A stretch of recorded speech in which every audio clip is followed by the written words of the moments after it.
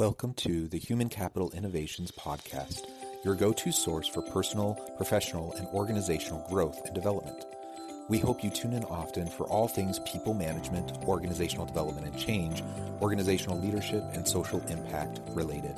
Maximize your personal and organizational potential with Human Capital Innovations Podcast.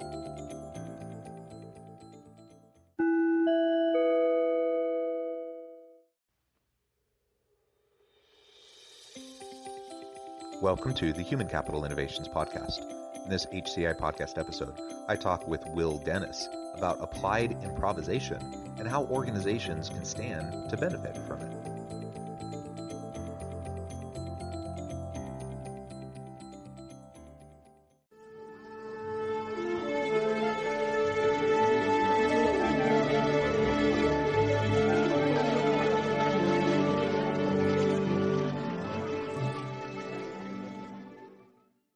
Will Dennis, welcome to the Human Capital Innovations Podcast. Thanks for having me, Jonathan. Yeah, I am excited to have a unique conversation today. We talk a lot about various people management, organizational leadership, people-centric organizational types of topics. You have a kind of a different background and a unique perspective on this. We're going to be talking about applied improvisation and how organizations can benefit from it.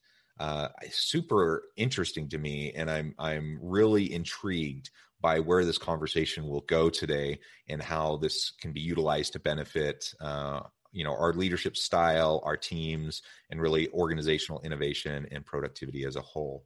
As we get started, I just wanted to share Will's bio with everybody. Will Dennis is the owner and operator of Unscripted Productions, an improv studio in Bucks County, Pennsylvania, offering classes, group events, corporate workshops, and live performances. As an entrepreneur, he also has a breadth of experience in a number of different fields, including fundraising, education management, and professional theater. He is a proud member of the Actors Equity Association. Unscripted Productions has been working with companies and organizations across the spectrum of industries, from dentistry to accounting to marketing to pharmaceuticals to research analysis to teaching and everything in between, to introduce applied improvisation as a method to transform leaders, teams, and culture in the workplace. I love it. I'm super excited to dig into this with you. Before we start with the conversation, though, anything else you would like to share with listeners by way of background or personal context? It's sort of a combination of all of those things have led me to exactly where we are now and the opportunity to have this very cool conversation. So most of it comes from sort of my obsession or love of improvisation itself, and then having that filter through all of the different things I've had a chance to do in my life. So my hope is that we have an awesome conversation, but mostly that my love of improv and how it can change the world to think small, it comes through loud and clear. Perfect. Well, and let's start there, because I was not familiar with the term applied improvisation. So what is applied improvisation and how can organizations stand to benefit from it? Yeah, sure. So applied improvisation is, I guess it's a newer phrase over the past 15 or so years, but it really comes from this notion that the same ideas, the same concepts, the same tenets, if you will, that make celebrities or comic geniuses out of the likes of, Tina Fey and John Belushi and Will Ferrell and Steve Carell and all of those folks that we know out of, Second City or the Groundlings or all of these improv studios. Those same concepts can sort of transform all of us as individuals and transform what we do as far as work, relationships, whatever. So the phrase itself is really just saying, let's take improv and apply it to everything but a performance, so to speak. So how can we apply it to our lives, to our relationships, to parenting, to the workplace, to everything in between, and see the power of these sort of basic tenets that open up the possibilities for everyone? Because most people, you hear the word improv or you show up to a meeting and someone says there's going to be improv. Most of us, we start sweating, we throw up in our mouths. We try to sort of find the bathroom as quickly as possible. So a lot of what applied improvisation does is it debunks those myths that it's all about sort of being funny, being spontaneous, being witty, and it's actually more about acceptance than anything else. Yeah. Well, thank you for that. And I have to say, so I don't know, maybe a month ago, my wife and I went to an improv show, an improv comedy show. And the very first thing we did when we sat down is we looked to each other and we promised to each other that we weren't going to like volunteer the other to like go up on stage. So, to your point, like that's like, we love being there. We love the atmosphere. But I don't want to go up on stage. I don't want Right. to be part of it because that's like a huge fear that I have. And to your point, though, it's more about acceptance. And ultimately, when, people do go up on stage, it's not like we're all, judging them and, for whatever they are or aren't doing. And we just want to have fun. So maybe we can next talk a little bit about those core principles of improv. You mentioned, that there's these principles that can then be applied into the workplace, help to transform our culture, help to shift our leadership style, make more, dynamic teams. So what are those 5 core principles of improv that you focus on? Yeah, sure. And it's important to sort of note that these are ours that we've decided to focus on at Unscripted. So you can go across the world to different companies, different studios, different improvisers, and they may have a different set, right? But these are 5 that we've taken over the course of a couple of years and sort of packaged it as like, this is our version of applied improvisation. So you can find people, specifically Kelly Leonard out of Second City is doing phenomenal work with applied improvisation. He's sort of the father of it all. And he would probably have slightly different tenets. And there's a number of other folks doing fantastic work that would have different ones. But for us, we focus on these 5 tenets, these 5 core principles that help us, again, apply these to our everyday lives, workplace, whatever. The first, and this one is uniform. This one is across the board. I often tell students, like, if you go to Dubuque and run into somebody on the street who's taken an improv class and say, what is the first rule? Anyone who's ever taken an improv class should be able to immediately say that the first rule of improv is yes and. Okay, this phrase, yes and. It's become a little bit more common even in society. It's become sort of a buzz phrase, but it's that notion that everything in improv starts with, first and foremost, acceptance and then contribution, right? Being open to the possibility of accepting one another, accepting one another's ideas, and then being committed to contributing something of our own to make those ideas better and better and better. So if nothing else gets through, that is sort of that golden rule, is this idea of yes and. You can't succeed in improv without embracing that first tenet. So that's the one from which everything else flows, but it's imperative, that idea of acceptance and contribution, and then recognizing that both of those things have to be there, right? It's not just about saying yes. A lot of times people are like, oh, first rule is yes. Well, no, there's that contribution element, so that we're not just becoming a walking mat or a yes man or whatever you want to say. That's not what it's about. It's not just saying yes to everything. It's about actively participating with an openness, with a curiosity, with an acceptance. The second tenet we talk about is give yourself up for the good of the team. Now, this is usually when people are like, oh, yeah, real nice, Will, kumbaya, selflessness, blah, blah, blah. And that's a huge part of it. A huge part of it is the outward focus, is that notion that if I focus all of my energy on making my team look good, everyone succeeds. That is hugely important. But the thing I like most about this is, for my money, and I have nothing to back this up with, but for my money, I would say that the number one roadblock to creativity is judgment, and specifically self-judgment, right? When I'm being less creative than usual, when I'm not sort of achieving a certain level of success, if I take a good look at myself, it's because I'm judging myself for everything that I do. I'm judging myself for everything that comes out of my mouth. I'm judging myself for how I look, whatever it is. And if I'm judging myself, I can't create.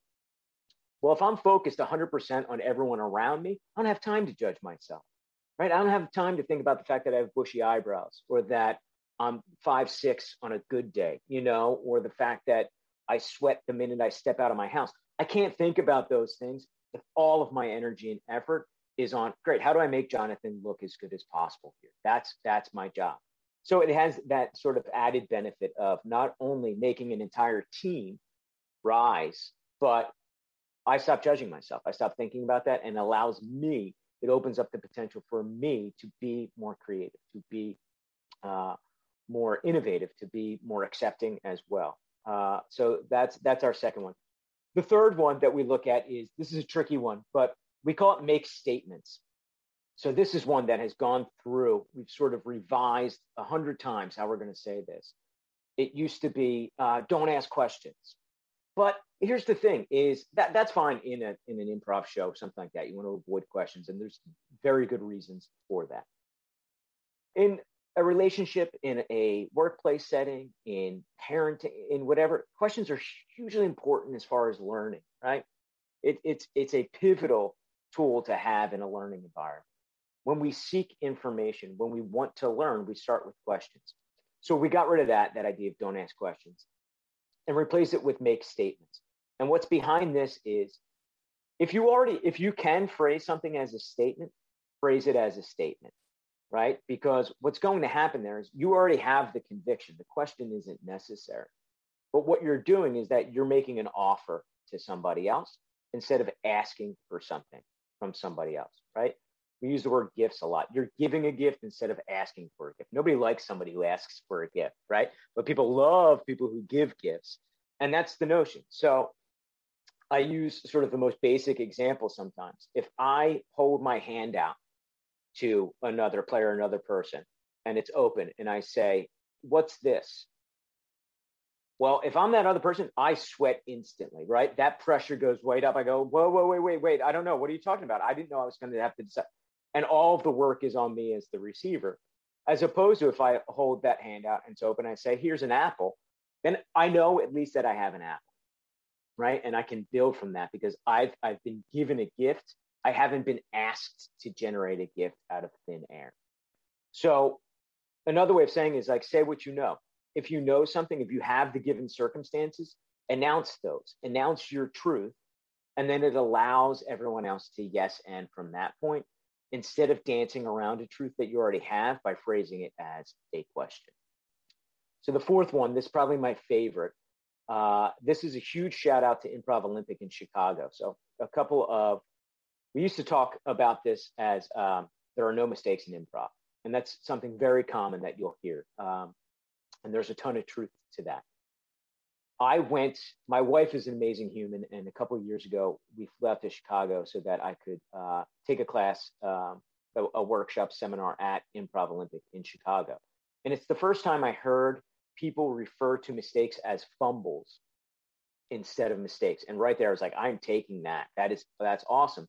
And the reason I love it is, if anyone's a football fan, you know that if there's a fumble on the football field, everyone pounces on that fumble. Everyone's energy is about picking up that ball. Everyone's energy is about taking that fumble and turning it into an opportunity. I've never seen a football game, Jonathan, I don't know if you have, I don't know if anyone has, where somebody fumbles and everyone runs the opposite direction, right? It's like, well, back to the locker room, head for the tunnels. This is scary. That doesn't happen. People go, oh, there's an opportunity. It's either an opportunity to get the ball back or it's an opportunity to flip possession. And it's that same idea as far as mistakes go in improv. So we've started calling them fumbles. So mistakes are fumbles, which are opportunities.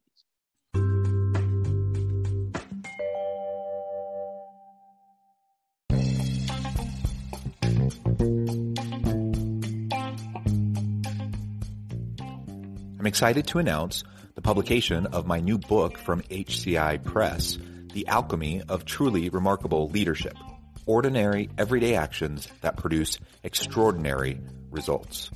Consider how the nature of work has shifted over the past 50 years.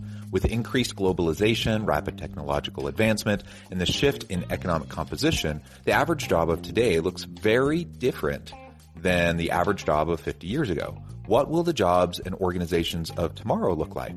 Moreover, what does this all mean for organizational leaders? What are the core competencies and capabilities of organizations and their leadership that are prepared for continued disruption and geopolitical and socioeconomic shifts? Regardless of what the future holds, increasingly, leaders need to be socially minded, data-driven, decisive, champions of talent, and disruptors of the traditional notions of leadership, teams, organizations, and work.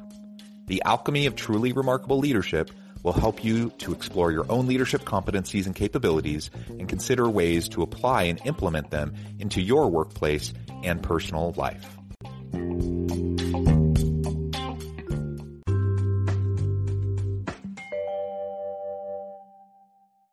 Like you, I really like that idea because not only is it seen as an opportunity, but it's seen as, everyone's on the team and they have each other's back, right? Nobody's trying to fumble. And in fact, everyone knows it's a huge deal. If you fumble, it's a problem. And so everyone tries to have each other's back. They try to make the most out of it.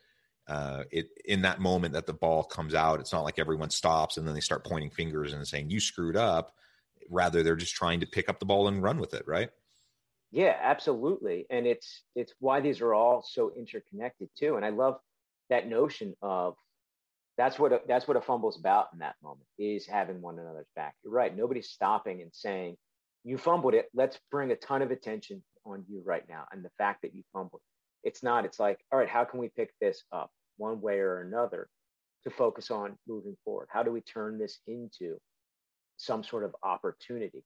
It also, to your point there, Jonathan, which I love, is it doesn't pretend that mistakes don't exist. Sometimes when we say there are no mistakes in improv and we try to apply that to our lives, well, like, guess what? My day is a series of mistakes that happen. And it's not like they don't exist, and it's not like there aren't repercussions.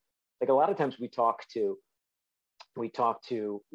accountants and we do workshops. I'm like, look, your mistakes could cost people millions of dollars. Like, let's not pretend that there aren't mistakes here. It's the idea that, yeah, when a mistake happens, when a fumble happens, we're all going to find a way to pick up the ball, or we're all at least going to pursue it. And then whoever might be most capable is going to pick that up so that we can all then start that process of of looking out for one another all over again. Which leads to that point specifically, that idea of whoever's most capable in the moment picks the ball up. The fifth tenet is this idea of bring a brick. So another way of saying it is bring a brick, we'll build the cathedral together.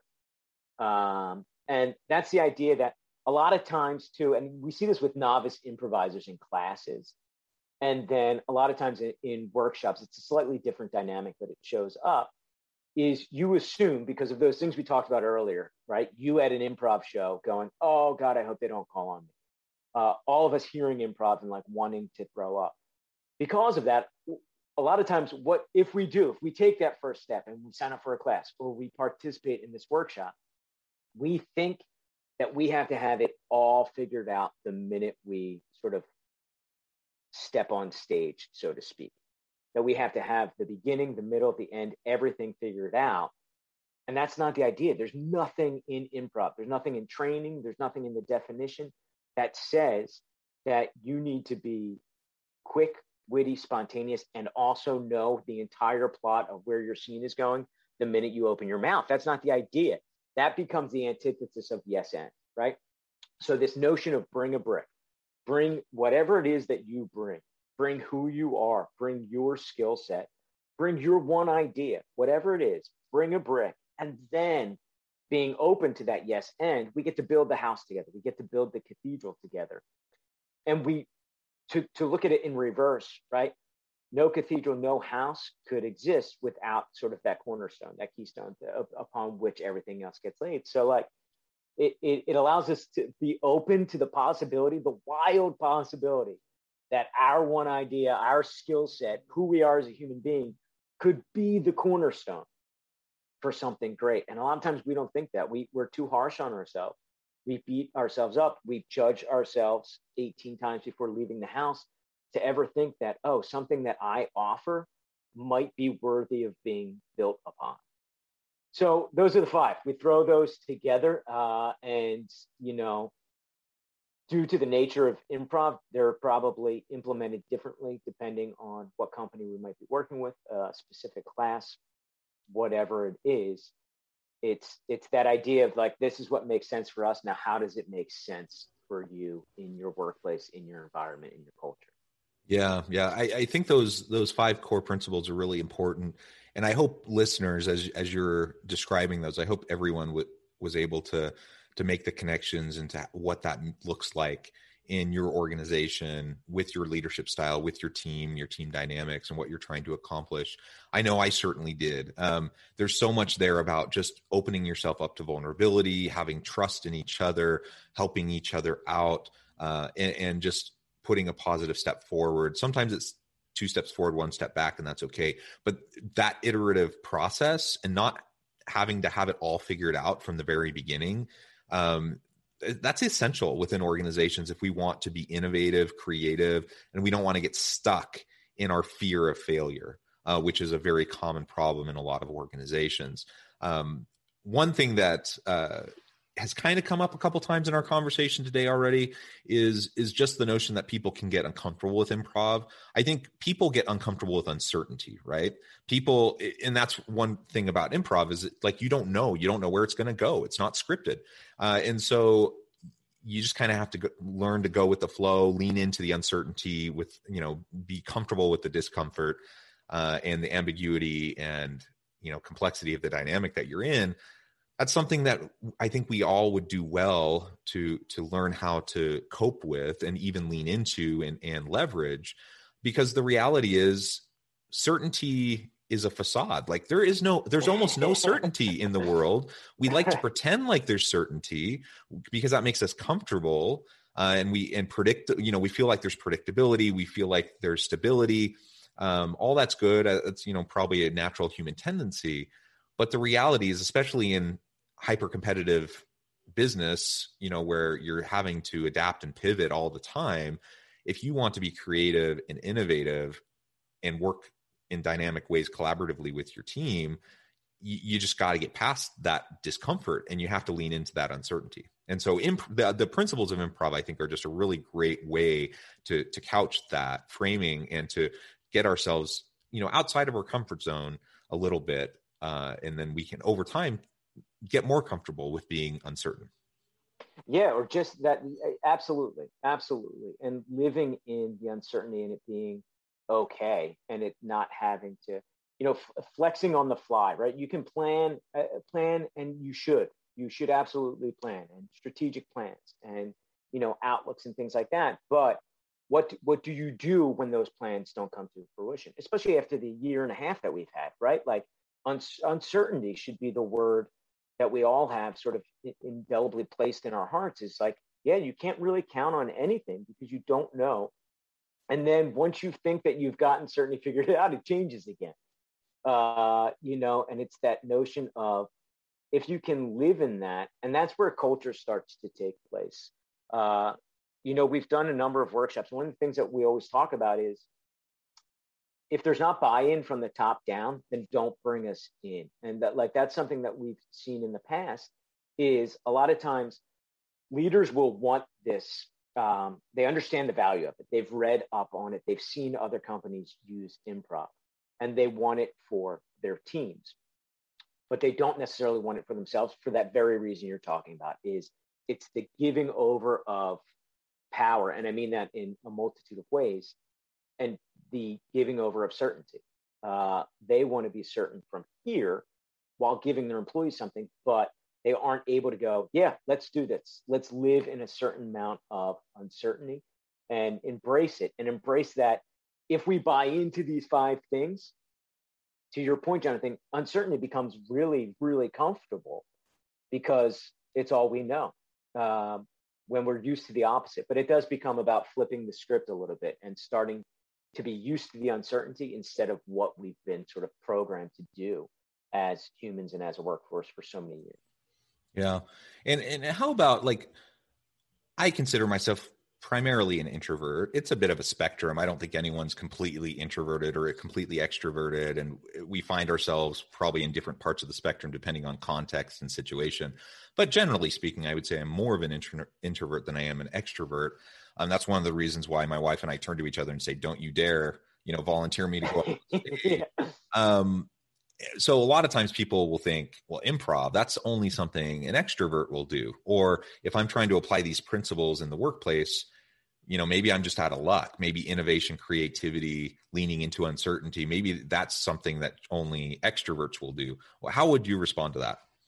Yeah, well, first and foremost, I'm an introvert, right? I'm one of those people when they hear improv, I'm running for the bathroom, and I do it for a living. I perform it for a living too, and it's still in me, right? That I'm very much, and you're right, it's a spectrum, and we all fall at different points on it based on the circumstances. But that's me. And what I'll say is, applied improvisation or any really quality improv class will debunk all of that immediately, right? It's a lot of times we talk about creating an environment for safe risk taking. And that's sort of what it becomes, so that you see through your own experience, you take a tiny little risk and it works out okay. And then you take a tiny little risk and it works out okay. And then you slowly start to see like, oh, improv isn't about extrovert or introvert. That's an assumption we all make. We think it's because of how closely associated improv is with acting, right? And it's a training ground for acting, to be sure. But when we pull it out of that world, then it doesn't matter. It doesn't matter if you're an introvert or an extrovert. I would say, especially in classes, introverts tend to ultimately be better improvisers than extroverts because they're willing to take the steps one step at a time, and they're willing to see when something is becoming successful and safe and creative and innovative. Extroverts, a lot of times, look, now I'm like labeling every extrovert in the world, but like they'll come in with so much already. And for them, it is harder sometimes for an extrovert to go, oh, it's not about me, it's about us, than it is for an introvert takes comfort in the us versus the me, which I think can be really, really helpful. And also goes into, I mean, this is a much bigger conversation, but it goes into that notion of growth mindset, right? That even from an introvert and extrovert standpoint, we're not fixed. We're not fixed in our mindset. So through that process of these slow, safe risks, you start to rewire in a way that you go, oh, that's not it's who I was, but now I can see this is sort of part of who I am too. So to your point of people just resigning to the fact of, oh, I guess I can't be innovative, I guess I can't be creative. Anyone can improvise, anyone can innovate, anyone can be creative. It's just about being in a trusting, careful process to allow you to see that safely over the course of time, right? Nobody's going to say to me, hey, jump out of a plane tomorrow, it's going to be okay. I'm not going to do that. But if I slowly start sort of seeing that, oh, this little jump here or this little risk is safe, it's okay. This thing with a parachute, then I can slowly get to a point of jumping out of a plane. Don't hold me to that. There's no way I'm jumping out of a plane, but nonetheless. Yeah, I'm scared of heights. There's no way I'm jumping out of a plane either. yeah. Very good. Well, Will, it has been a real pleasure talking with you, and you've really helped expand my understanding in my mind around these topics. I really hope that listeners can latch on to some of the principles that you've been describing, because I think it really can help all of us in our teams, in our organizations. I notice our time is about to an end, but before we close for today, I wanted to give you a chance to share with listeners how they can get connected with you, find out more about your organization, Unscripted Productions, and then give us the final word on the topic for today. Awesome. Well, I mean, first and foremost, the best thing you can do if you want to get in touch with us, if you want to learn more, is just visit our website, unscriptedproductions.com. We have one of the blessings of the pandemic has been that we've been able to develop Zoom workshops for companies all over the world, right? When none of us were allowed to leave, we sort of shifted and we learned best practices for bringing improv to companies through a computer screen, which was new to us, but it was awesome. It was fun. So that's obviously an opportunity. If you're thinking to yourself, I'm nowhere near Bucks County, do one of two things: reach out to us about Zoom, or just find a great improv studio near you. Everyone does phenomenal work. It's not about like, oh, it can just be us. So that's the best way. You can follow us on Instagram. You can follow us on Facebook at Unscripted Productions. You can connect with me, Will Dennis, on LinkedIn. And I'm happy to be a resource for anyone, even if you just have a question. It's not about, hey, let me sell you this program that we're doing.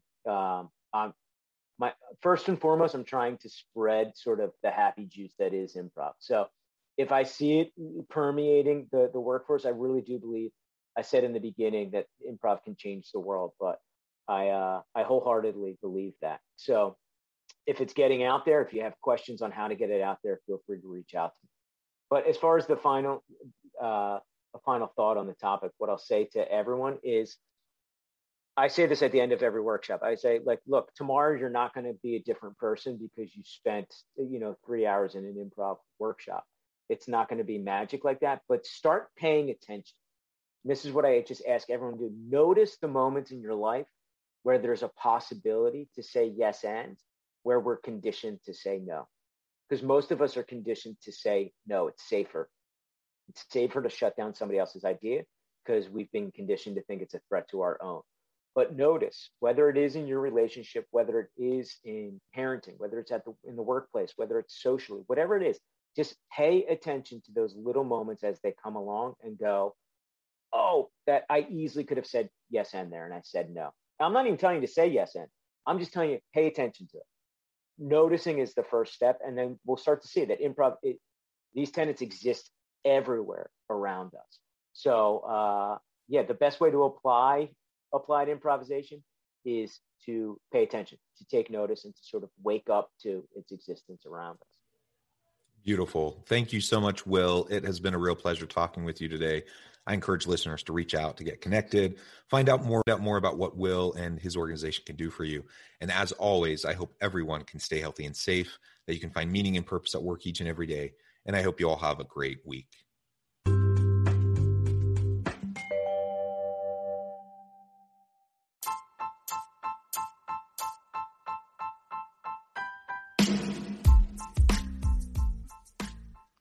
We are excited about the launch of HCI's new magazine, Human Capital Leadership.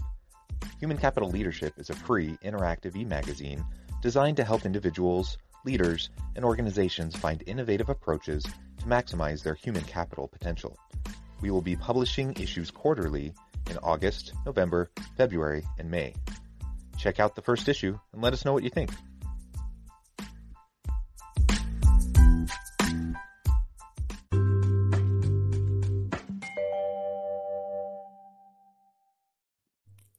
Thanks again for joining us for this episode of the Human Capital Innovations Podcast. I hope you stay healthy and safe and that you have a great week.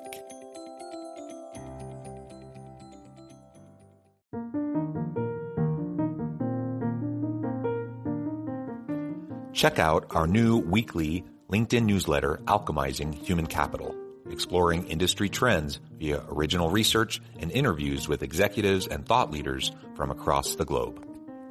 We look forward to having you join us.